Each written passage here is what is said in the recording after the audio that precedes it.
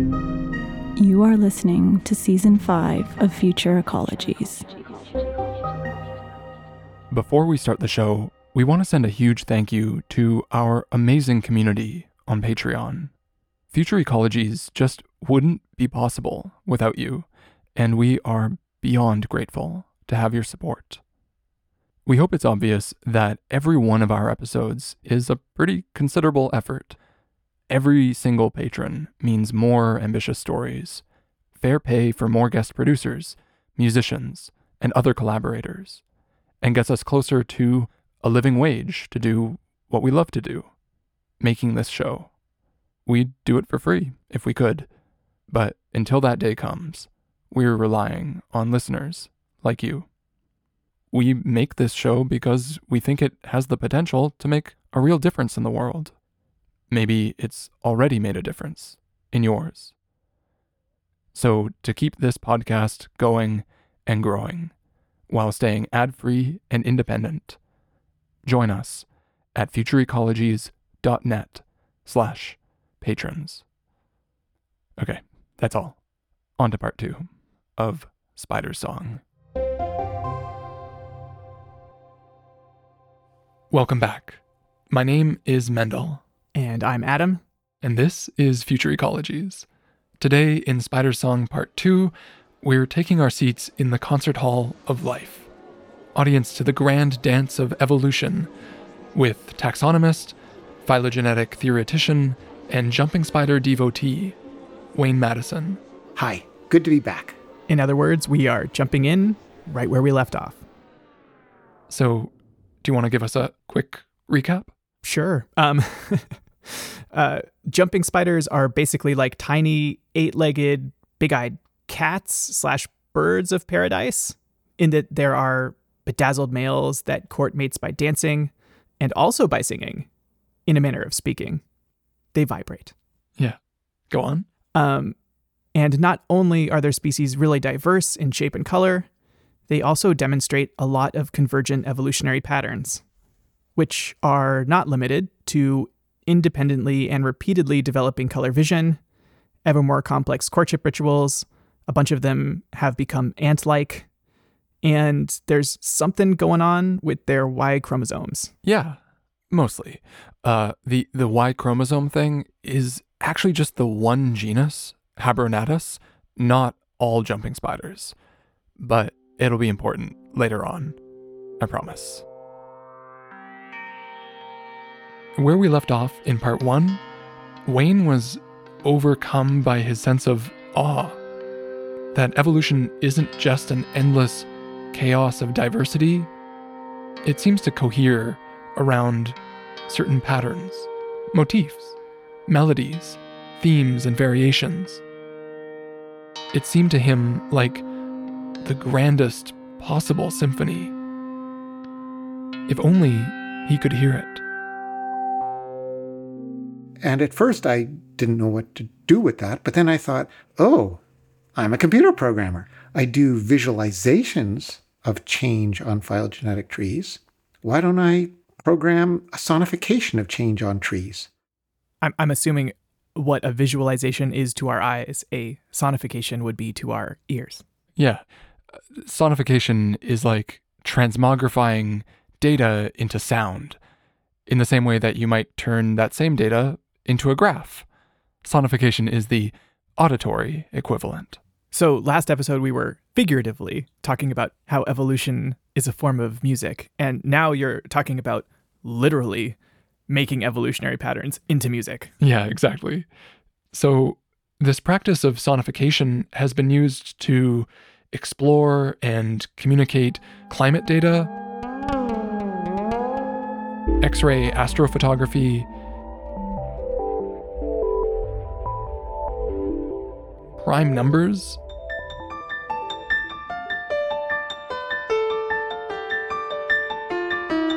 and even sequences of DNA itself.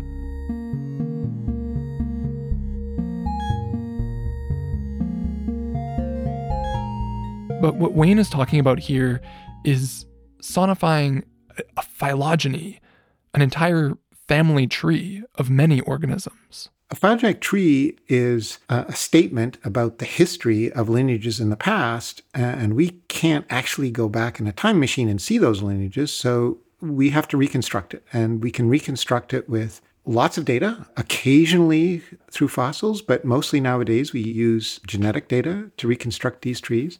And it's pretty clear we're doing a pretty good job of it because we've got so much data that's all speaking to the same phylogenetic tree. But nonetheless, it's still a hypothesis.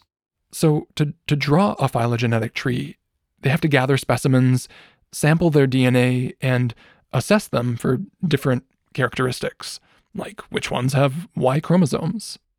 Then they use some of the statistical tools that Wayne developed to create an estimate of who branched off from who, and what the characteristics of those ancestors were most likely to be. So, like, if a scientist took you and me, they could cast back and figure out who our most recent common ancestor was and what traits they might have had based on what you know about us and maybe some fossils. And some DNA.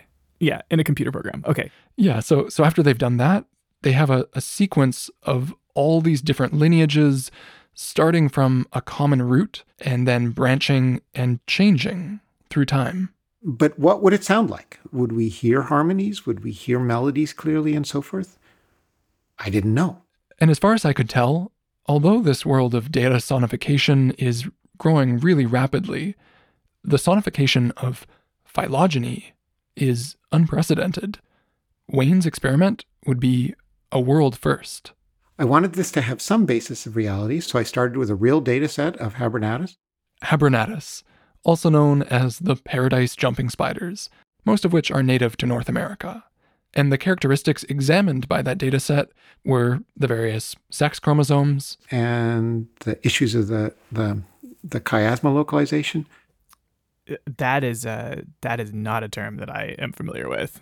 Okay, bear with me for one last piece of cellular biology. If we must. Remember that you've got half of your chromosomes from each of your parents, right? Yes. So, well, most of the time, the chromosomes from both contributors are paired up, but separate. But during meiosis, the moment at which sperm or eggs are being produced, the DNA from each pair of chromosomes is shuffled together, swapping the copies of genes from either parent. That's the actual moment of genetic recombination that gives you variations. Yeah. No, I am still with you. So the chiasma is the crossover point along the leg of the chromosome where that swap takes place. Got it. So if you're picturing these cute little X chromosomes with their little dancing legs, right? 4 legs, it's like, where is that spot where they cross over and swap their information? Yeah, okay. Wayne had data that included the physical measurements of where the chiasma was located for each of these species of Habernatus jumping spiders. It might be closer to the middle of the chromosome or closer to the end. So we were looking for a correlation between where the chiasmata occurred along the chromosome and the evolution of the Y chromosome. And at first glance, you might think, well, why should those even be connected? It's not as if you needed the chiasmata in a place to generate the Y. So they seem like two different aspects of the chromosomes. There had been a prediction that there should be some sort of correlation in this case, that you might expect to see when there is a Y, the chiasmata would be more towards the tips of the chromosomes. So that was before our study.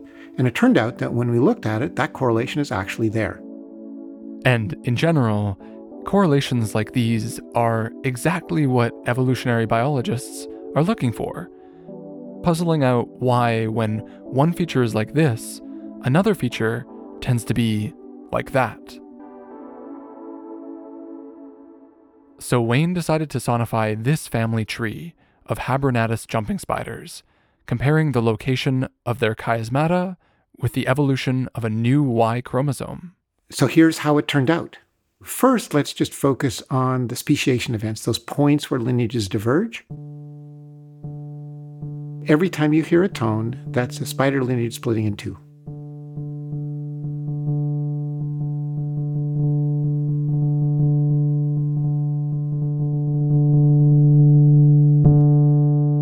The next layer has to do with the chiasmata, where they are in the chromosomes.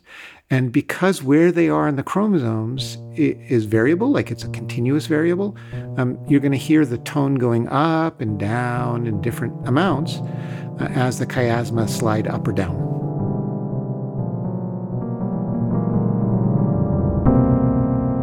So, at this point, I'm thinking, I'm not really hearing any grand symphonies yet. It's sort of intriguing, but it's not sounding particularly orderly to me. But, I went ahead and tried it now with the Y chromosomes.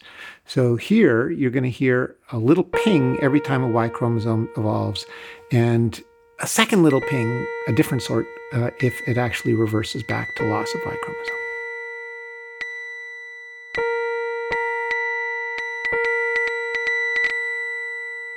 And now, here are all of them, the speciation events, the chiasmata, and the Y chromosome all together.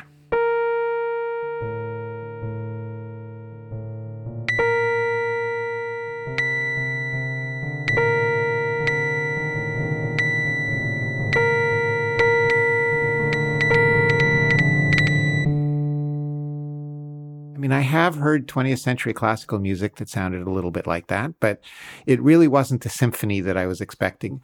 I think I enjoyed that because I have a love of John Carpenter horror movies from like the 70s and 80s and 90s. And looking back, I can see that there were a few things wrong with it. The first being how it starts slowly and then gets busier and busier and busier, as if suddenly all sorts of extra things are happening. Like it just gets exponentially louder and denser until it suddenly ends, which isn't really the shape of most music that we tend to listen to. No, not mostly, no. So why do you think the data sounded like that? Well, speciation, right? Evolution tends to become more complex over time. All of the phylogenetic trees that I have ever seen begin with a single line and split and split and split and split and split until you've got an exponential number more species than when you started. So yeah, it makes perfect sense. But remember that these trees are constructed by calculating back from species that are still around today. So what's missing? We're missing all of the spiders that have gone extinct. Bingo. Part of the problem with extinct lineages is that we don't see them today. So we don't know exactly how many there are. In Hibernatus, there are no known fossils. It's not like we can figure it out that way. But we can get an estimate of how many there likely would have been. And so one way to do this is to do a simulation of the dynamics of branching and extinction. And we can sort of populate all those lower parts of the tree where things went extinct. And that would make it so that it was more even in terms of the busyness all the way through. And if you were to simulate those extinct lineages, it raises questions about whether you'd want to be able to hear the difference between the real and the imaginary ones. And in the end, with all of the various branches, you'd still have to deal with a lot of overlapping sound. The second thing that's wrong, well, there's probably more than one here, but the second thing that's wrong is that you're not able to really hear each of the voices and the melody that it might be playing because I'm using the same set of notes all through the whole tree.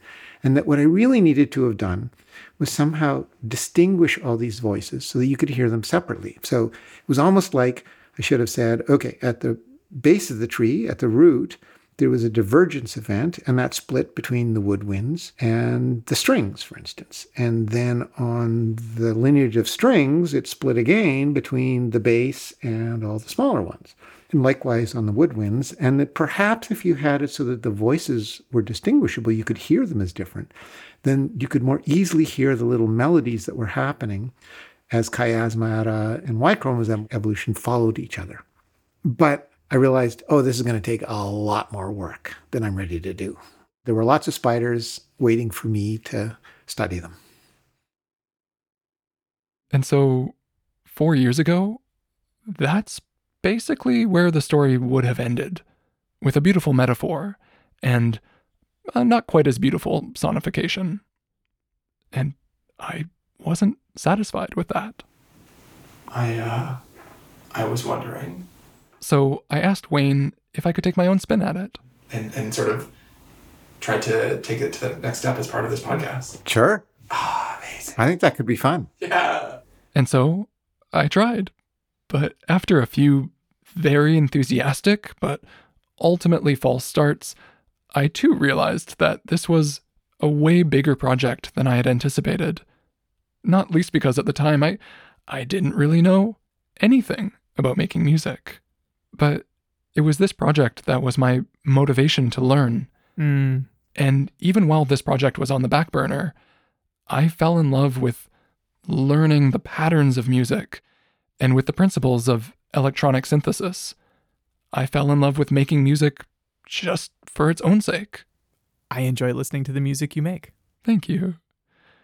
You know, looking back, I would say that this was one of my Divide Creek moments. Like, this story put me on a path, and I think I'll be on it for the rest of my life. I know that feeling. Yeah. But the other part was that in order to make it happen, I needed help. In fact, I needed a whole team. Mendel, that's called a band. Well, allow me to introduce Duncan Gear. Hello, what's up, party people? And Miriam Quick. The previous slide where we have the phylogenetic tree, does the horizontal axis represent time and a linear scale, or does it represent some other degree of change? Duncan and Miriam are information designers, and they're the hosts of a really wonderful podcast that's completely dedicated to data sonification. That's called Loud Numbers. Next, there must have been a molecular clock. This is Damien Devienne, evolutionary biologist at the University of Lyon. So you have a branch length, usually represent the number of mutations that occurred along this branch. And then if you have a hypothesis of how fast mutation accumulate, then you can transform that to time. I did actually end up finding one other precedent for phylogenetic sonification after Wayne's original attempt. It wasn't exactly a piece of music, but more like a proof of concept. Damien was a co-author, along with his friend, Henri. We've done a little patch in Pure Data, which was sort of a test just to see if it's possible to sonify trees like that. This is Henri Bouton, acoustic researcher at EarCam. That proof of concept that I found was really just a side project between him and Damien. We are friends since a lot of time. We used to do music and things like that, but we've never worked together. And this was the first opportunity to work together. And finally, local wizard/generative music researcher and PhD student, Simon Overstall. Good morning. Who joined me in Pacific time zone solidarity whenever we met with our European collaborators. I need another coffee now. So, what did you do with this incredible team of people? Well, I think it's probably better if I spare you the prototypes and the meetings and the revisions. I'll just jump straight to what we ended up with. Because just like Wayne's version, I'm gonna need to explain what you're about to hear. Yeah, all of the best music requires extensive exposition, and I am here for it. Well, in this case, yes. I'm all ears. So here we're using the same underlying data as Wayne. We've got these species of Habernatus jumping spiders. We know the location of their chiasmata and whether or not they have Y chromosomes. But the difference between our interpretations starts with how we represent time. Oh, okay. The tree itself is the same, and we're not simulating any extinct species. We're just approaching playback in kind of a different way. But what do you mean by that? So time still flows from the past to the present, but to avoid that exponential cacophony of all the parallel branches, we decided not to play all the lineages at the same time. That makes sense. So what did you do instead? Well, you can kind of think about it as a series of divide creeks. We always start at the same place, like the headwaters of the stream, the root of the tree. The last common ancestor between all of these species. Yeah, exactly. So we follow that one lineage until at some point it splits in two. Then we follow those two branches until they both reach the present day. And because the scaling of time by branch length isn't linear, one branch will probably reach its end before the other one. But once they've both finished, we pause and cycle back to the beginning. Okay. So it's basically that there are just two voices at any single point. Got it. Okay. And each of these trips from the root to the two tips represents approximately 5 million years of evolution. Wow. Okay. And how long does it take in, like, real time? It kind of depends on which branch you're listening to, but a few seconds to tens of seconds. Got it. Now, because we're only listening to the branches of this tree one pair at a time, it takes a lot longer to hear the whole thing. But I also think that makes it a lot more musical. Sure. But what are we actually hearing as we move down the creek, so to speak? So every time a lineage reaches a point of speciation where its path might have gone one way or another, it plays a chord. Or, more precisely, it plays an arpeggio, which is like a chord with all the notes spread out. Mm-hmm. And the notes that are in that arpeggio depend on which daughter lineage our current branch followed, either descending to the right or to the left along the tree. What do right and left mean in this situation? Right. So when you're drawing a phylogenetic tree, the order of the branches and really what's left and what's right, it's all pretty much arbitrary. So this is just a way of having a simple rule about the pitch of the notes that makes each unique branching path a unique melody. Okay, yeah. Left, right, one way, the other way. One way, the other way. And so each unique species plays out as a unique series of notes. Yeah, they all start in the same place, but eventually find themselves somewhere different. So what is the rule? What are the actual notes in that melody? What do they mean? Well, the chord that you'll hear, the arpeggio, is only ever at most 4 notes. And that's telling the story of 4 generations. So the great-great-grandmother note is forgotten, and the daughter note is added. Depending on that quote-unquote direction of descendants, a daughter note might be either a minor 7th above the pitch of its mother, or a perfect 5th below. Okay, so as we go, we forget a little bit about our ancestors. We may not know exactly what those species were, or what their names were, or what their dances were like. Yeah, but we do still have some sense of where we came from. Yeah. Who we came from. Yeah. Also, it's important that I point out that the arpeggio isn't in order of oldest to youngest. It's just in note order, either going up or down.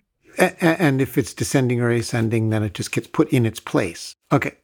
And to keep things musical, the notes will wrap to a 4-octave range. Okay. But the melody isn't actually the important part.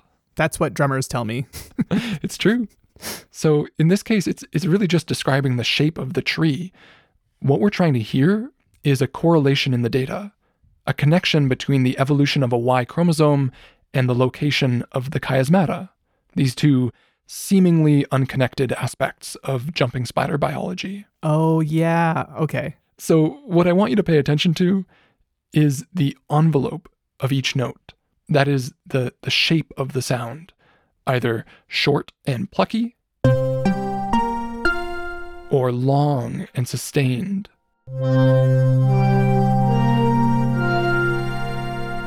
Right. Wow. And what does the envelope tell us? That's the position of the chiasmata, those crossover points on the chromosomes. The closer the chiasma gets to the tip of the chromosome, the pluckier the note. Got it. And the evolution of a new Y chromosome is signaled by a few things. As they arrive along the branch, what you'll first hear is a triangle ringing out. Then, when you hear the arpeggio, you'll notice that the direction will change from ascending to descending. So what I want you to listen for is how often pluckier notes are arranged in a descending arpeggio.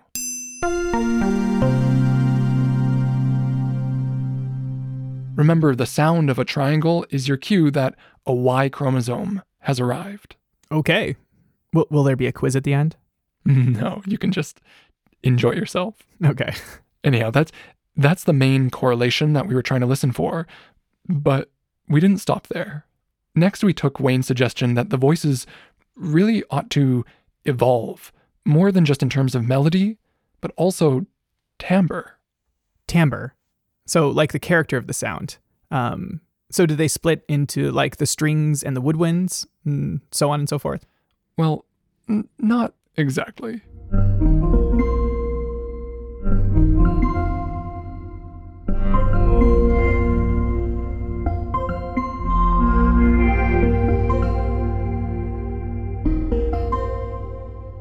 So what I gather from all of that is that things are changing. That's the case.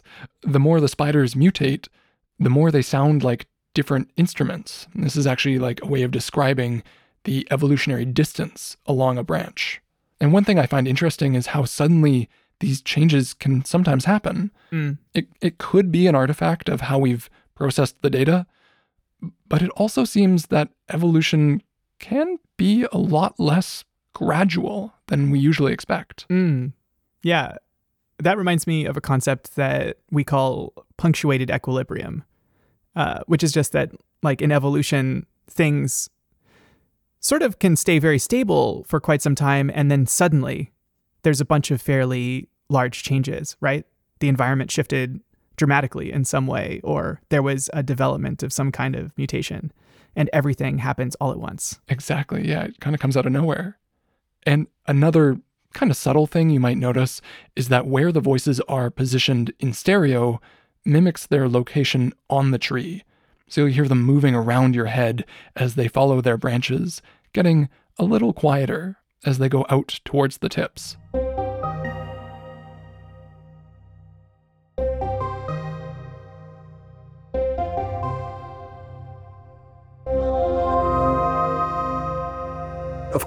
Of course, stereo can be part of this. I didn't think of that.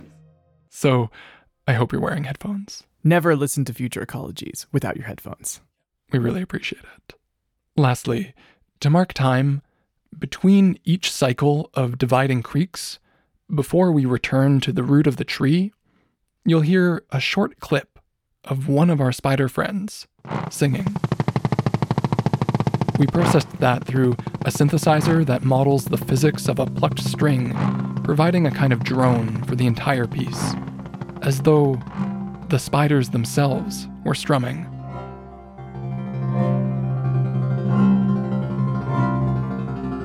So this is the spider playing a guitar, so to speak. Wow. That's majestic. I love that. And now, Spider's Song, Take 2, in its entirety.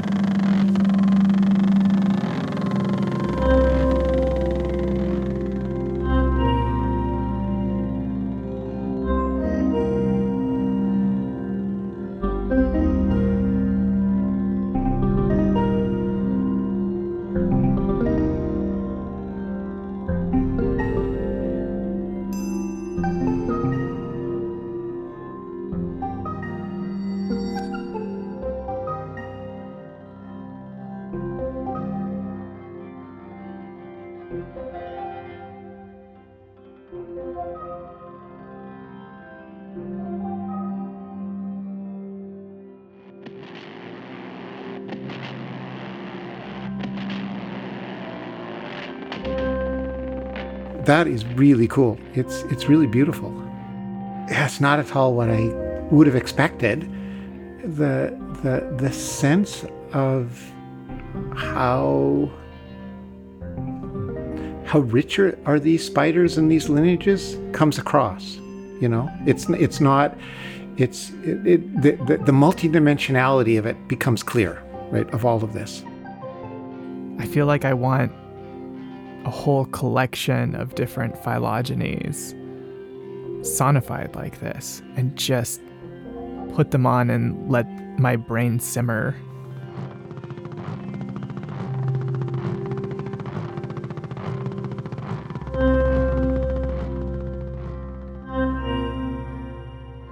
The thing that I'm trying to locate is whether or not the pings, how they're connected with one another. And they're occasional enough that it's hard to find them, right? That could just be because the data is not showing it clearly.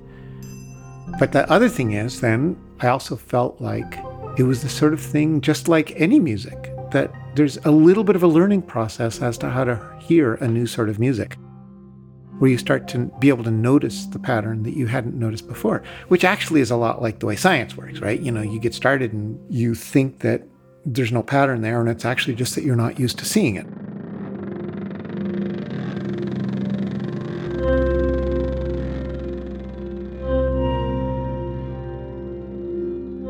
The thing about using statistics is that if you have the right sort of data, lots of it, then you almost don't need statistics because it's just like, well, there it is. But the more subtle is the pattern, the fewer the replicates there are, the more that processing and examining and sifting is important to be able to actually recognize that signal there.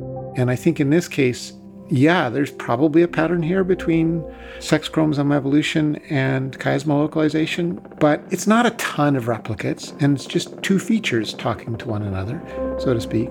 On the other hand, that's when, if you had something like, DNA sequence data across the genome or something, there's probably a way to do it. Like, yeah, you'd still have to think a lot about how to turn it into sound, but there are probably things that once you get the right way to do it, you don't need to learn anything to be able to hear the patterns, right? It'll just jump right out at you.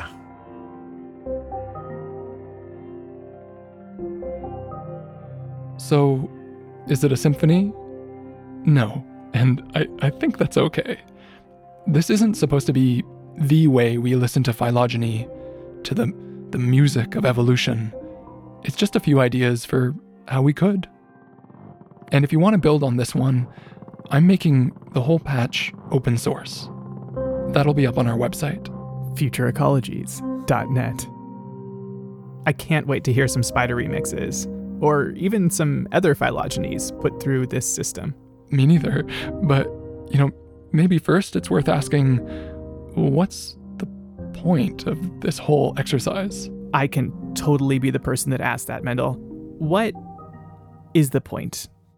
So I guess I just want to make a distinction that there are really two big types of sonification.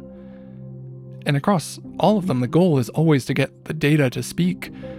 But in my case, the key is that I already knew the story that I wanted to tell. Mm-hmm. And I wanted it to sound good, right? I wanted it to be at least a little musical. You wanted to tell a story and you wanted it to sound good, which is why you make a podcast, presumably. That's why we're here.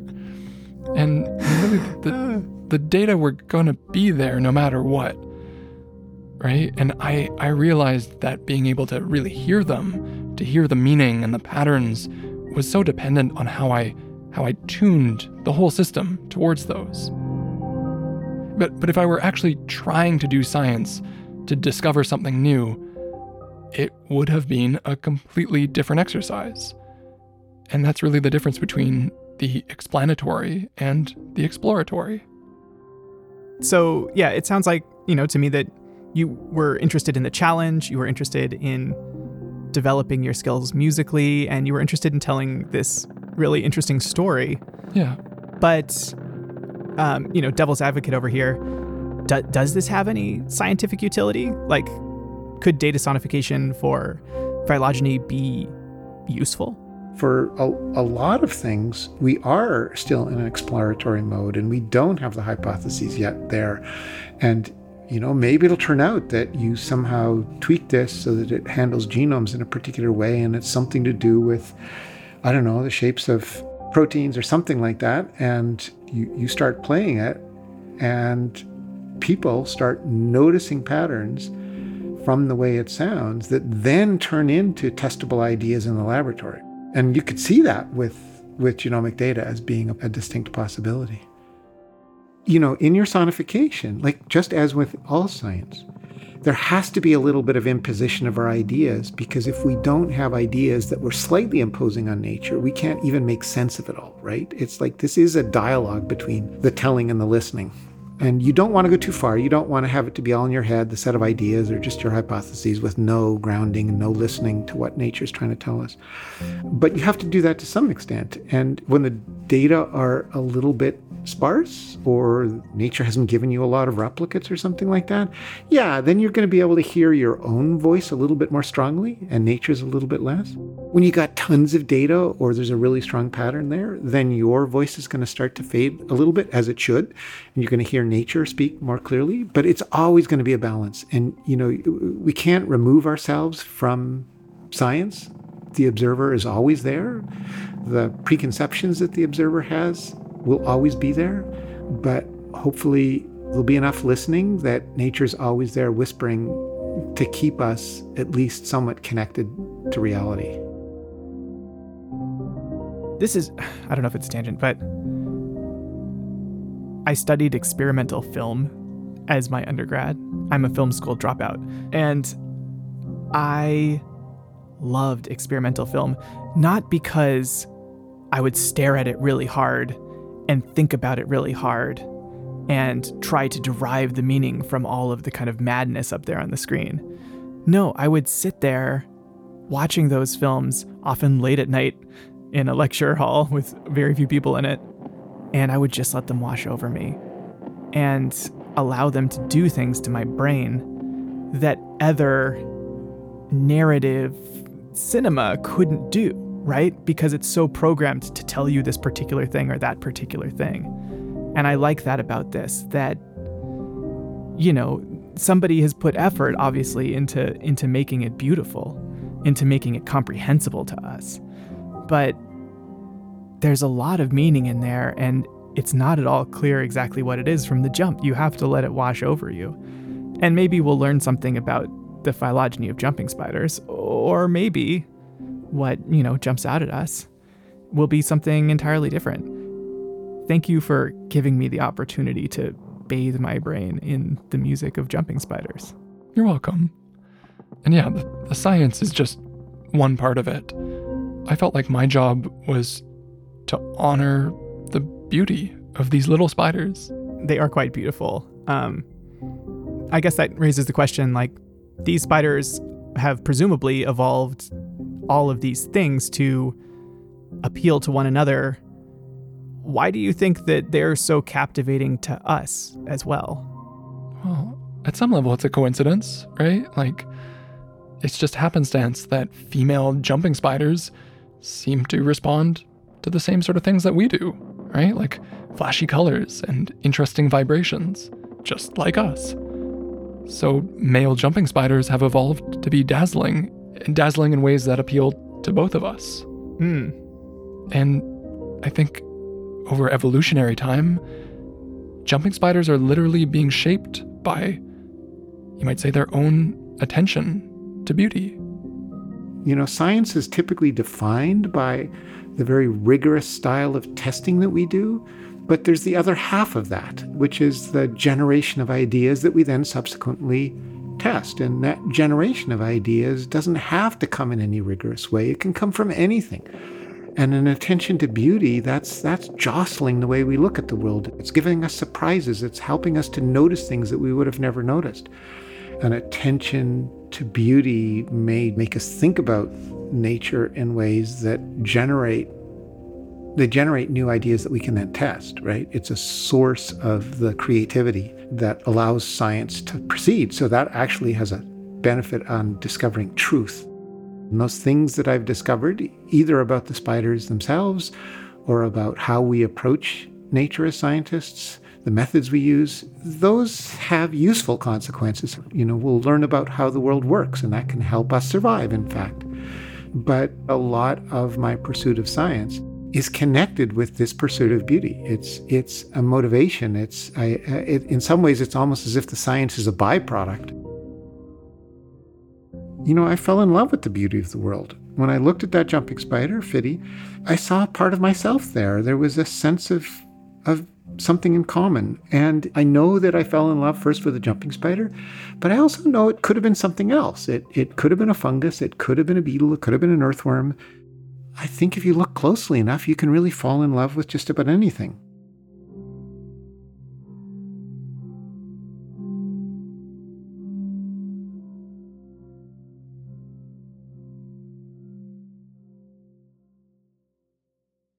As I've gone around the world and found these amazingly beautiful spiders, many of which I know are not yet described by scientists, I wonder, am I the first person to see this sort of spider? Like, has anybody ever looked at this sort of spider before?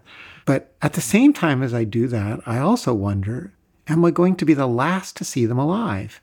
Because many of the environments that we have out there are disappearing. The forests are being cut down, habitat loss, and now climate change is having an effect everywhere.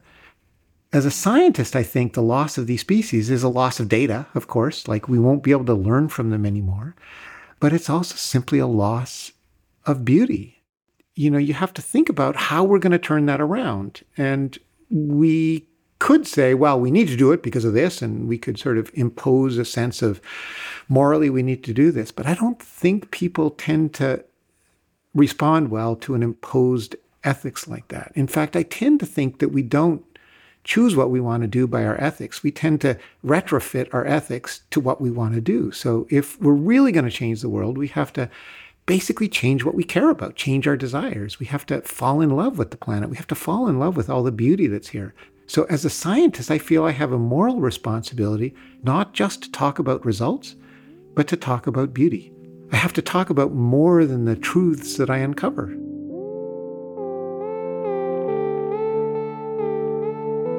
For all of us, scientists, musicians, and maybe even jumping spiders, our sense of beauty is part of our intrinsic motivation. Each of us, in our own way, witnesses the world and responds to it. Because there is no such thing as beauty without an audience.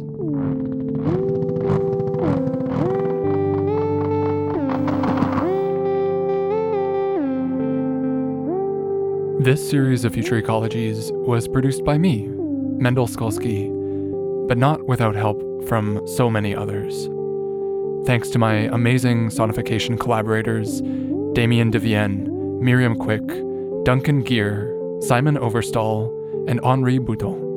And if you're into this sort of thing, then you'll love Duncan and Miriam's podcast, Loud Numbers. Thanks, of course, to my co-host, Adam Huggins, and our guest, Wayne Madison. Our sonification was produced in Max MSP using phylogenetic data gathered by Wayne Madison and Dr. Genevieve Leduc Robert.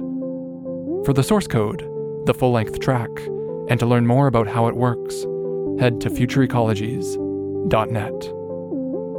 All of our supporters on Patreon will be getting even more behind-the-scenes and other bonus content. To get access, join our community at patreon.com/futureecologies. All the Jumping Spider audio recordings you heard came courtesy of Dr. Damian Elias and his lab at UC Berkeley. Sonification examples came from Chris Chaff, the Chandra X-ray Observatory, Mark Evanstein, and Mark Temple. Special thanks to Ruby Singh, Vincent Van Hoff, T.O.K., Aaron Robinsong, Kate Hurley, Kieran Fanning, and to Loeb Spatial Sound Studio, Kate Delorme, Hannah Acton, Ian Wyatt, Eric Chad, and Sev Shaban. And thanks to Leah Tess for the amazing illustrations. Funding for this series was provided by the Canada Council for the Arts, but ongoing support for this podcast comes from listeners just like you. To keep this show going, join our community at patreon.com/futureecologies. And if you like what we're doing, please just spread the word. It really helps. Till next time, thanks for listening.